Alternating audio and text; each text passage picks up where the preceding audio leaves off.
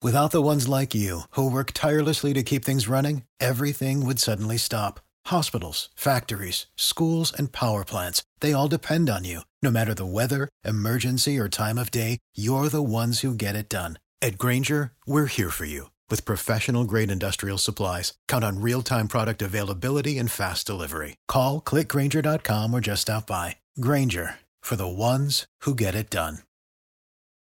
You're listening to the Archaeology Podcast Network. Hello out there in Archaeology Podcast land. This is Dr. Alan Garfinkel. I'm the president and founder of the California Rock Art Foundation. And what we do is we identify, evaluate, manage, and conserve rock art both in Alta California and in Baja California.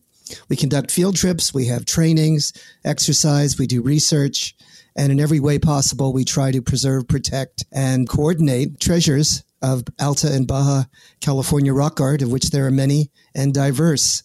We also work closely with Native Americans and partner with them to recognize and protect sacred sites. So for more info about the fabulous California Rock Art Foundation, you can go to carockart.org. Also, I'm open to give me a call, 805-312-2261. We would welcome sponsorship or underwriting, helping us to defray the costs of our podcasts, and also membership in California Rock Art Foundation. And of course, donations, since we are a 501c3 nonprofit scientific and educational corporation. God bless everyone out there in podcast land.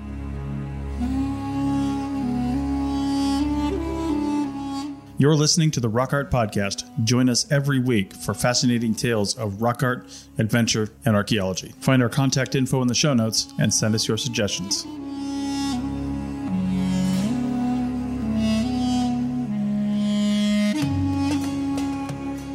Hello and welcome to the Rock Art Podcast, episode 107, with Dr. Alan Garfinkel and myself, Chris Webster. Today, Alan tells us about an indexical shape, the Encapsulated Cross.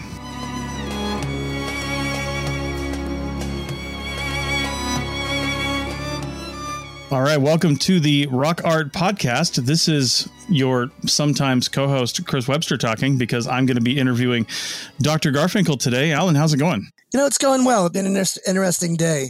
Where are you located right now? I am on the Oregon coast, central Oregon coast. Oh, my word. Yeah. What's the weather like there? The high was 59 today. Oh, my words. Cool. Well, I'm here in Bakersfield, California, my home away from home. And we've had some good weather. It's been cooler. It's not been that hot. So we've been blessed a little bit. So it's good. It's good. So the continuing digital, connection, it always amazes me. No matter where we are, exactly. we have a robust way of communicating. It's great. And before we really get into the topic today, I just want to let our audio listeners know, our podcast listeners know, that there is a video component to this. I'm going to be dropping this on the Archaeology Podcast Network YouTube channel. And if all goes well, Dr. Garfinkel's YouTube channel as well. We'll link to those down in the show notes once it gets up. Also, for our video listeners, anybody who did happen to find this on YouTube, you can find this podcast by just searching the Rock Art Podcast on Apple Podcasts, Google Podcasts, Spotify, iHeartRadio, all the different places. Or you can go over to arcpodnet.com/rockart and you can find it there. So if you're interested in the audio version only, then you can do that. Otherwise, we are going to try to include a presentation that Alan has to go along with this in the show notes, and it should be along with the video as well, if all goes well. So we'll see how that goes. Anyway, and this is the first time we've actually done video with the Rock Art Podcast. It's through our platform that we record with called Zencastr, and it kind of just does all the work for us, which is pretty great. So, we'll see how it goes. We're just trying something new here. I think with that, Alan, we'll get into talking about a particular rock art image, if you will, that has special meaning. So I've been thinking about this for quite a while and wanting to discuss a particular symbol that is pan-North America and also in some ways pan-Mesoamerica. And it's called the Encapsulated Cross. It's called the Encircled Cross. It's an abiding symbol of Native American cosmology. And it has intricate connections to a lot of history, religion, and the values and themes of the nature of Native American what would you call it?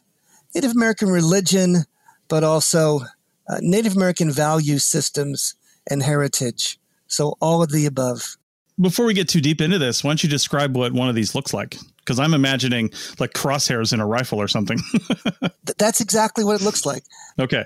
If you put a cross on a piece of paper, the intersections of a vertical and a horizontal line, and you encircle them with a circle, that's all it is.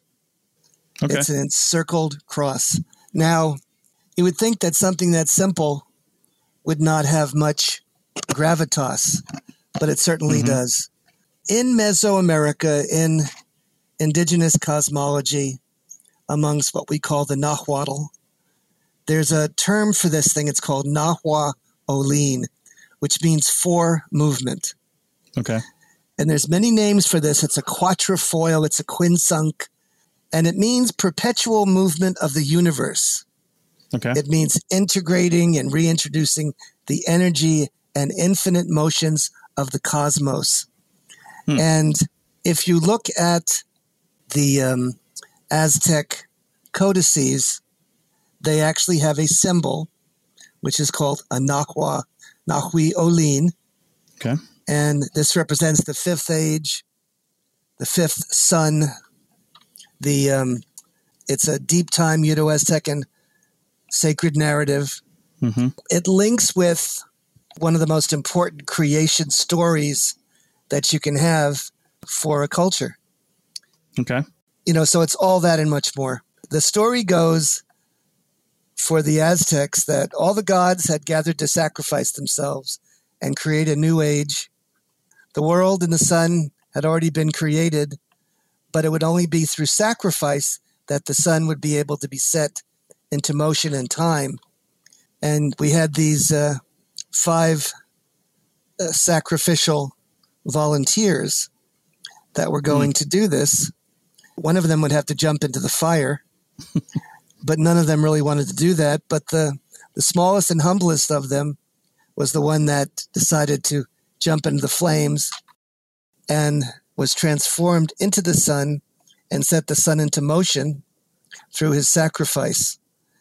Wow. But as they leaped into the fire and became the sun didn't have enough momentum or energy to move in the heavens. So they had to assemble all 4 or 5 of these, volunteers or pilgrims to help lift up the sky and move the sun into the heavens so it could perform its regular movements. Wow. Okay. So what we think about constantly for those that are connected to the celestial movements of the sun and the moon and the stars is when the sun finishes up its travels, which is at the winter solstice sunrise, it stops in the heavens. Its movement stops. It sits in the same place for several days. And that is what's called the winter solstice. And during the winter solstice was when the several groups inaugurated or commemorated this phenomenon. And they would have what's called the New Fire Ceremony.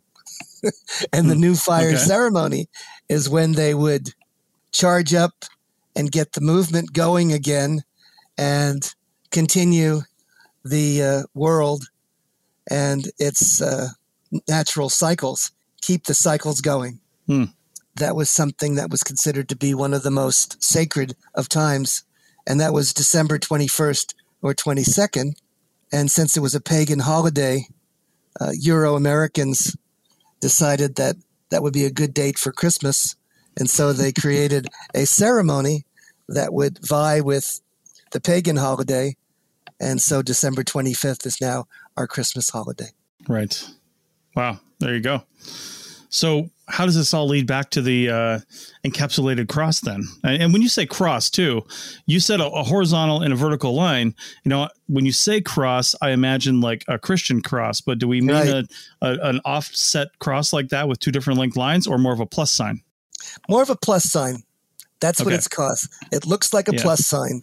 And when I went to my Catholic church today and I looked up, they had an exact replica of this symbol with a circle around it and a plus sign. Wow. So it's still there to this very day. It takes a central place in many churches and many representations. Mm-hmm. They call it St. Andrew's Cross.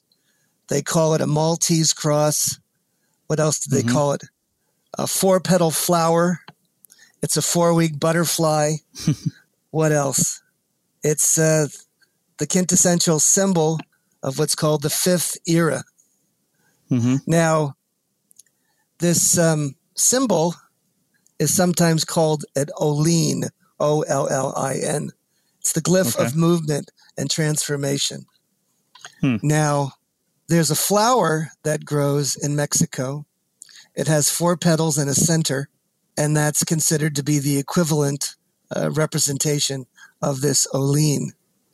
Now, if we are looking or wondering about Catholicism and Christianity and how that sort of interdigitates with the native world, on the tilma of Juan Diego, in the representation of the Virgin of Guadalupe, over her womb is a Nahui Ollin, a quinsunk. It's exactly the same picture. It's this 4-petaled flower with the center in it. It's a symbolic way that the Indians understood that she's the mother of the sun god. Mm-hmm. The sun god was in her womb, and he was the sole author and giver of life. This was sometimes, identified as the flower of the sun. Okay. Now, all of this is interesting and of relevance. But if you look on the rock art in California, in the Great Basin, all throughout the eastern Mojave Desert, and even into Southern California, you're going to see this symbol again and again and again. Yeah. It is something that is, I guess, part and parcel of the cognitive map of the universe of the native people. Even though it's also part of Christian symbolism, I believe it's more popular and more central to native people. Yeah, well, probably older too, I would imagine. Much older. Much older. I think it goes back thousands and thousands of years, and I bet if we identified it, it probably is part and parcel of some of the earliest symbols that we might have going back 5,000, 6,000, 7,000 years or more. Yeah, I would imagine. I mean, it's a relatively simple symbol to construct, so that helps, right? And like you said, it has a lot of meaning depending on what you look at it, how you look at it and who you are. So if you think about this symbol, right, it is related to and similar to, if not one and the same, as what's called the broken cross. Okay. It's this circular symbol, cross in a circle. It looks like a counterclockwise swastika. And it's or whirling logs. And you see them, I've seen them several times in the Cosos, and they're all over baskets from the Southern California Indians. And also it is depicted in the Navajo language as well. So it's sometimes called the cosmic cross, the solar cross. And when you see these 4 parts, that represents, of course, the 4 basic elements of life: air, wind, fire, water, earth. Right. Air, wind represents life. Fire is warmth and light. Water is sustenance of life. And earth, of course, is that terrestrial plane where the humans abide, and that's provided with the life-giving plants and animals. Amazing. Okay. Yeah, so that is amazing. For the Hopi, they have something they call the Tekwa wheel, and that's definitely the same element. And it means together with all nations, we protect both land and life and hold the world in balance. Okay. That's what the Tekwa wheel is all about. So with this Nahui Ollin, it's a symbol of movement. It represents the congregation of and generation of energy but it's also diametrically opposed. It attracts and repels at the same time. It's in constant movement and rotation. It mimics celestial movements of the heavenly bodies. It's the principle of integration, dualism, and intermediation of opposing forces. Okay. Yeah. All that in a nickel. Buy a cup of coffee. All right. Well, how about we take a break right there? Before we go to break, again, check the links in the show notes for more information on this topic and where you can find the video or where you can find the audio, depending on where you're looking at this. And also in the show notes is Alan's website, where you can find a lot more of his resources. And we have a link to his Patreon, where you can support some of these efforts and help keep all this going. So with that, we will take a break and see you on the other side. Back in a minute. Pulling up to Mickey D's just for drinks? Oh, yeah, that's me. Nothing extra, just perfection and a straw. Coming in hot for the coldest cups on the block. Because there are drinks. Then there are drinks from McDonald's. Mix things up with any size lemonade or sweet tea for $1.49. Perfect with our classic fries. Price and participation may vary. Cannot be combined with any other offer. Ba-da-ba-ba-ba. Waiting on a tax return? Hopefully it ends up in your hands. Fraudulent tax returns due to identity theft increased by 30% in 2023. If you're in a bind this tax season, LifeLock can help. Our U.S.-based restoration specialists are experts dedicated to helping solve your identity theft issues. And all LifeLock plans are backed by the $1 Million Protection Package. So we'll reimburse you up to the limits of your plan if you lose money due to identity theft. Help protect your information this tax season with LifeLock. Save up to 25% your first year at LifeLock.com/aware. Welcome back to the Rock Art Podcast, episode 107. And we are talking about an indexical symbol, Alan calls it, an encapsulated cross. So let's continue diving into this subject, Dr. Garfinkel. Well, Professor Webster, one of the amazing things about this, with this indexical cross, this encircled cross, this symbol, is that it's associated with what's called the New Fire Ceremony. The New Fire Ceremony is a ceremony that is associated with the snake dance of the Hopi. It's also associated with the famous Aztec winter solstice festival, where they actually see in shadow the snake crawling up the side of the pyramid as well. Now, what's also amazing is I believe that I see depicted in Coso, in Little Petroglyph Canyon, a panel that also bears the indication of this new fire ceremony. It's what I might call as a meta-narrative. It's a time of renewal, reinauguration of the sun. And in each of these situations, there's a creation narrative. So I mentioned the creation narrative of the Aztecs. There's also a creation narrative of a sun story for the Huichol. The Huichol are a indigenous people that have kept their culture alive, very conservative people. They're famous for the pilgrimage to garner peyote, which they call their grandmother. And they live in very southernmost edge of Texas, but mainly North Mexico.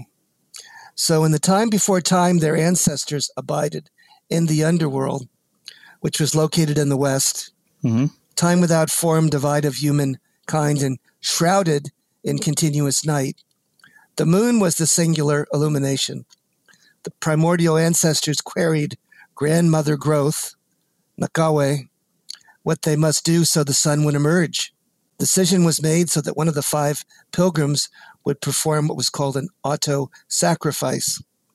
4 of the 5 attempted, but failed. But the 5th chose to cast himself into the fire, drop through 5 levels of the netherworld, battle ferocious beasts who attempted to kill and eat him. But after 5 days, he reached Dawn Mountain, burst forth through the cave door, and in doing so, was transformed into the Sun Father. Since his powers had been depleted, the sun could not rise high enough in the heavens, and it began to descend. the sun began to burn up and melt everything on earth.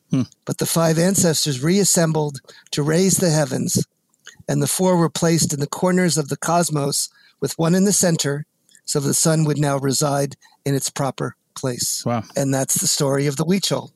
Very similar to that of the Aztecs as well. Indeed. As we continue, we have a picture on a pyramidal boulder in little Petroglyph Canyon. And here's our 5 primordial pilgrims with their hands up in the air, holding something that looks like a parachute. And I think it's a cloud.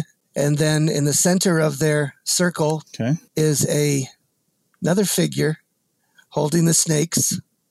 And it's above a lunar crescent moon. So it's what I call the sky bearer and the origin of the sun panel. And this would date to maybe about, say 2000 BC, about 4,000 years ago. So what we see in this picture, the number 5 is a very significant number to the Aztecs and to the Nahuatl people, as well as the people, the Huichol. And it's meant as a symbol for man meeting God, God meeting man, divinity and transcendence, harmony and beauty, and the one true God. So harmonizing these opposites is one of the key metaphors of what's called this quinsunk, this quatrefoil, this Nahuatl symbol. And it tries to intersect or identify with compound metaphors embedding what's called the polysemous, the many meanings all in one. Heaven and earth, day and night, good and evil, morning and evening stars, which is Venus, man becoming God, and God becoming man. Sound familiar? Indeed, yeah. So it's rather remarkable that this symbol can be so interconnected with so many various cultures and have so much impact and substance to it. So yeah, and similar meaning too. Similar meanings. Yes, similar meanings. When you think about Jesus, you're thinking about the reincarnation, man becoming God, God becoming man. When you're thinking about resurrection and transformation, coming of age, the turning of the seasons, it's all interconnected. It's all interrelated. Yeah. And the more one thinks about this, the more sense it all makes. And especially for pre-contact or pre-literate societies, I just talked about this earlier, these people had a whole different association or understanding, vision, connection with the earth and the environment. And you know that, right? Yeah. How did that differ from the way we work today? Well, I mean, not very many people today have any connection with anything outside of their house and their job. Right, right. Yeah. And when we're dealing with native people or dealing with this pre-contact civilization, all they knew was the land, the trees, the birds, the rocks. Yeah. It was all part and parcel of who they were and what they did and what they learned. And their culture, what I've learned in the small amount of time I've been on this planet, often native people, they don't talk much, okay? Words are, not that important to them. It's words, right? They're very fanciful. They're like wisps in the wind.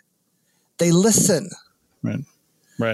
And the listening, the things they hear and the things they sense and feel are sometimes much more important than these fanciful words we think are so relevant. Do you agree? Indeed, I do. Yeah. I've actually, as a founder of the Archaeology Podcast Network and an editor of most of the shows, one of the shows we have called Heritage Voices, actually, our host, Jessie Aquinto, she interviews a lot of Native Americans. And I got to say, with a lot of people that I edit, I will take out like vocal crutches and pauses and things like that. It's more of a common thing for Native speakers, Native Americans speaking on a show like this, to have those longer pauses and really pick and choose the words that they're going to use rather than having more vocal crutches, I've noticed. So yeah, I've just noticed that in podcast editing. Yeah. And when you talk to native people, they look at you and they wait and they want to see what you're going to say and how you're going to say it and how do you look and how do you feel and what's your deal, you know?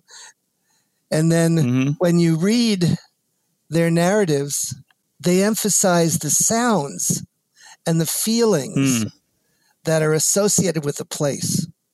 And when you go to these places, you hear things and see things and sense things. It's a drama. It's a transcendence. It's an overwhelming emotional experience. Indeed. Do you ever get that when you're there at a rock art site? Yeah, but that I'm an archaeologist. I almost get that. I get that at lots of sites, you know, when you're trying to just put yourself in the moment, you know, and really kind of feel it. It's a really interesting experience, I guess. Yeah. You know, real quick, one thing I was thinking about with the, I guess, similar definitions of especially this encapsulated cross, similar meaning across cultures, really across the world in some cases. I'm sure we see that with other symbols that are of a more simple nature, right? Not your more complex ones. Those probably have a lot more complexity locally and regionally, but a lot of your more simple symbols that reflect nature and they reflect, you know, somewhat everyday circumstances. We must see those reflected in rock art across the planet and probably have similar meaning, although we can't really know what that is in most cases. Yes, absolutely. Yeah. We can, in a way, gather or garner when looking at the images. Ask oneself, what are we feeling? What are we sensing? What emotion does this bring out? Is it awe? Is it fear? Is it joy? Is it sadness? Is it a sense of connection with the supernatural or the divine? There's an image in Little Petroglyph Canyon where they have this creature, it looks like a woman perhaps, coming out of a crack in the rock, right? And it's surprising, it's abrupt, it's in some sense beautiful as well. Nice. And if you look very closely and move your head to the left and down, you will see a small figure with his hands holding them up to the sky as a supplicant. What's a supplicant, Alan? It's an individual that is entreating this divine or this deity, this supernatural, for their aid and their help in overcoming the challenges of life. Okay. Well, you know what? That sounds like a good point to take a break and then come back and wrap up this discussion on the other side. We'll be back in a minute. Pulling up to Mickey D's just for drinks? Oh yeah, that's me. Nothing extra, just perfection and a straw. Coming in hot for the coldest cups on the block. Because there are drinks. Then there are drinks from McDonald's.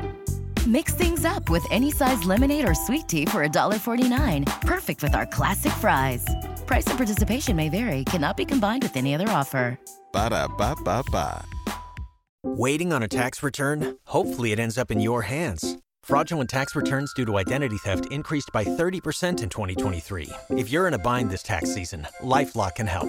Our U.S.-based restoration specialists are experts dedicated to helping solve your identity theft issues. And all LifeLock plans are backed by the $1 Million Protection Package. So we'll reimburse you up to the limits of your plan if you lose money due to identity theft. Help protect your information this tax season with LifeLock. Save up to 25% your first year at LifeLock.com/aware. Pulling up to Mickey D's just for drinks? Oh yeah, that's me. Nothing extra, just perfection and a straw. Coming in hot for the coldest cups on the block. Because there are drinks. Then there are drinks from McDonald's. Mix things up with any size lemonade or sweet tea for $1.49. Perfect with our classic fries. Price and participation may vary. Cannot be combined with any other offer. Ba-da-ba-ba-ba. All right, welcome back to the Rock Art Podcast, episode 107, and we are going to wrap up this discussion not just about the encapsulated cross, but other symbols and their meaning and nature. So continue, please. Yeah. So as I was mentioning earlier, if you look on baskets, and even if you look on the rocks themselves, This encapsulated cross has this fourfold or fivefold symbolism.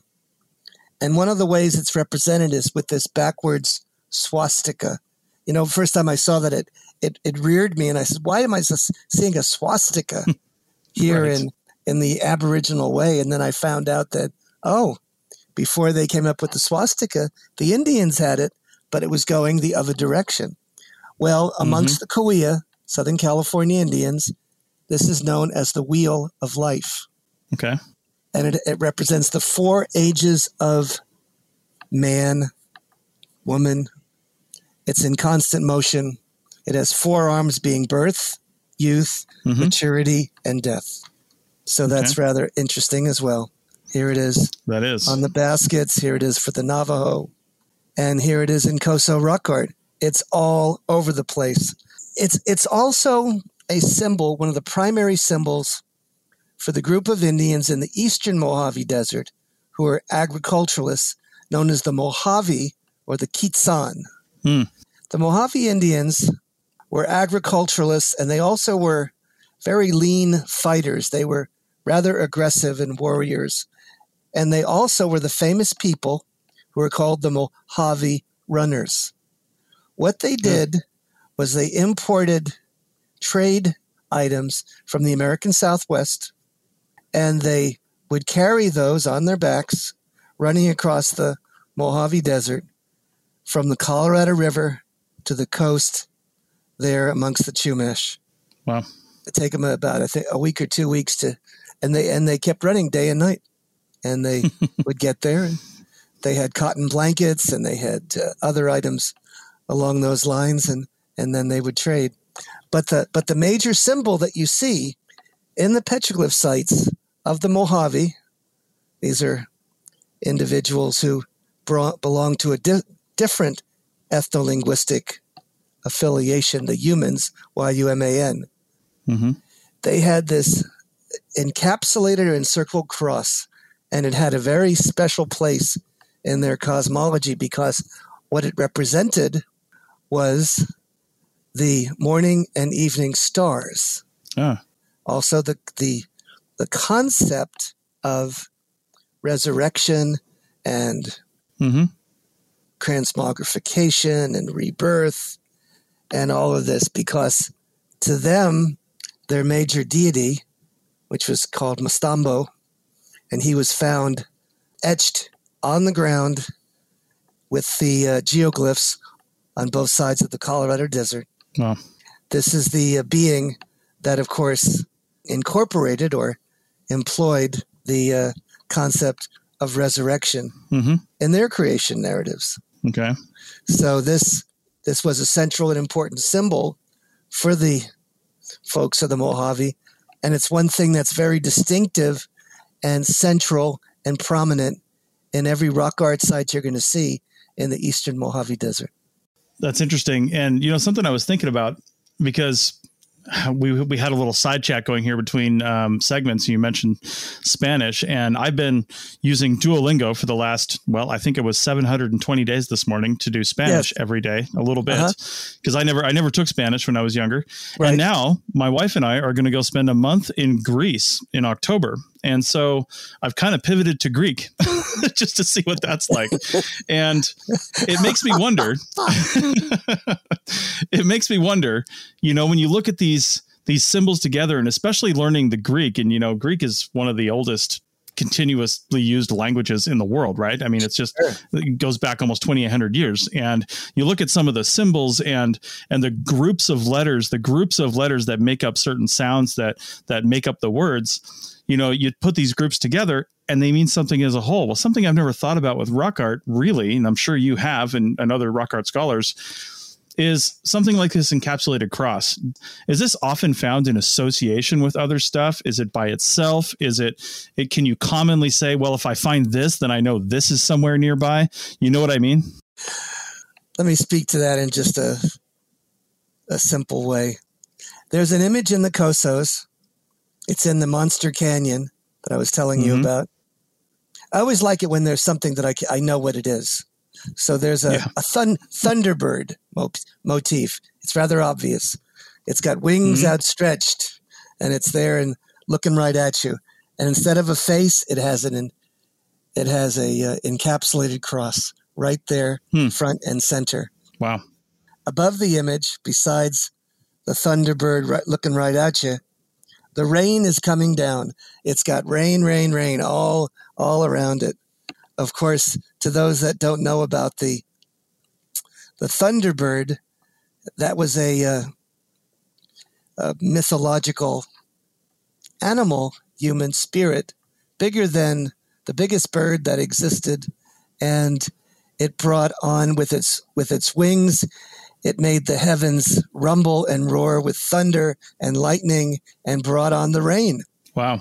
And so there's a site that I have never seen except in pictures that exists in Saline Valley, which is one of the valleys right near Death Valley, one of the driest places on earth. Mm-hmm.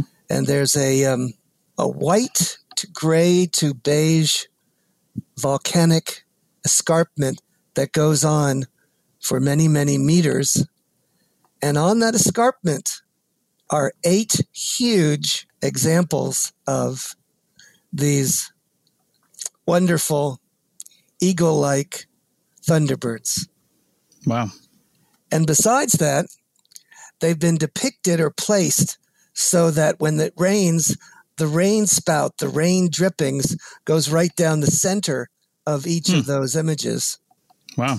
And interspersed, interfingered with these images of the rain deity is fertility symbols, reproductive elements of females and bighorn sheep copulating, of course, and all the rest. And it's all there. I mean, it's obviously about fertility and life and rebirth and, exposed just there. So you can obviously grab onto it. Wow. I think that's why I like rock art so much. It's just, it's fun and it's interesting and endlessly engaging because the more you think about it, almost the deeper you can get and the more connections and relationships and insights and epiphanies one can come to. Does that make any sense? It does. And that's probably why, you start hearing the phrase rock art being used less and less, right? And in favor of like rock drawings or something else like that, right?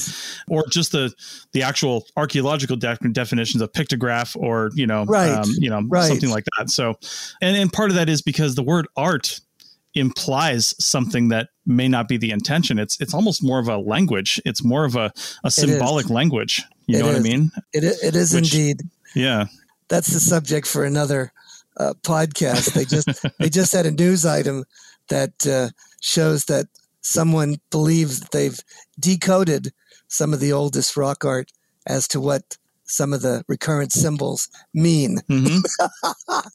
So, I'll tell you what. We can talk about that because we've got an episode of the Archaeotech podcast coming out tomorrow. Oh, wow. Talking about three news articles, all related to using AI to basically suss out something that humans are just not able to see. One of them was new Nazca lines found in Peru, training AI to look at images, and AI found very obvious patterns where have been missed for 200 years. Using AI to read cuneiform tablets to translate them straight to English from Sumerian and Akkadian. And then, using AI to do a number of things. So it wouldn't surprise me, that we could use AI to find other shapes that we maybe didn't think were significant, but I'm not sure about the actual interpretation because we don't even know what they mean. You have to train the AI with something, right? So you have to teach it you have to say this symbol means this and this symbol means this. Find more of those and tell me what it all means. But if you don't know those starting points, it's hard to make it continue. And in some ways, we do know what certain symbols mean, as though I've professed today. Yeah. And so if we go from the known to the unknown, which is sometimes called the ethnohistoric method or the ethnographic analogy, right? I think we could be surprised at what we might learn or what better questions we might be asking. Mm-hmm. Yeah. I think the rocks can begin to speak. Talking stones, right? Exactly. So, all right. Well, any final words on this topic before we end the show today? I just think going to rock art sites and studying this subject is one that is endlessly engaging, very mysterious, and a heck of a lot of fun. Indeed. Well said.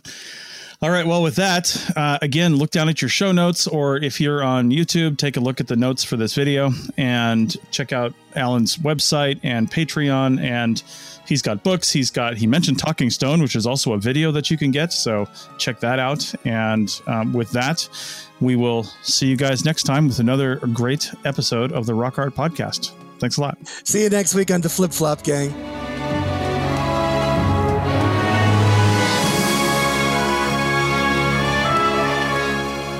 Thanks for listening to the Rock Art Podcast with Dr. Alan Garfinkel and Chris Webster. Find show notes and contact information at www.arcpodnet.com/rockart. Thanks for listening, and thanks for sharing this podcast with your family and friends.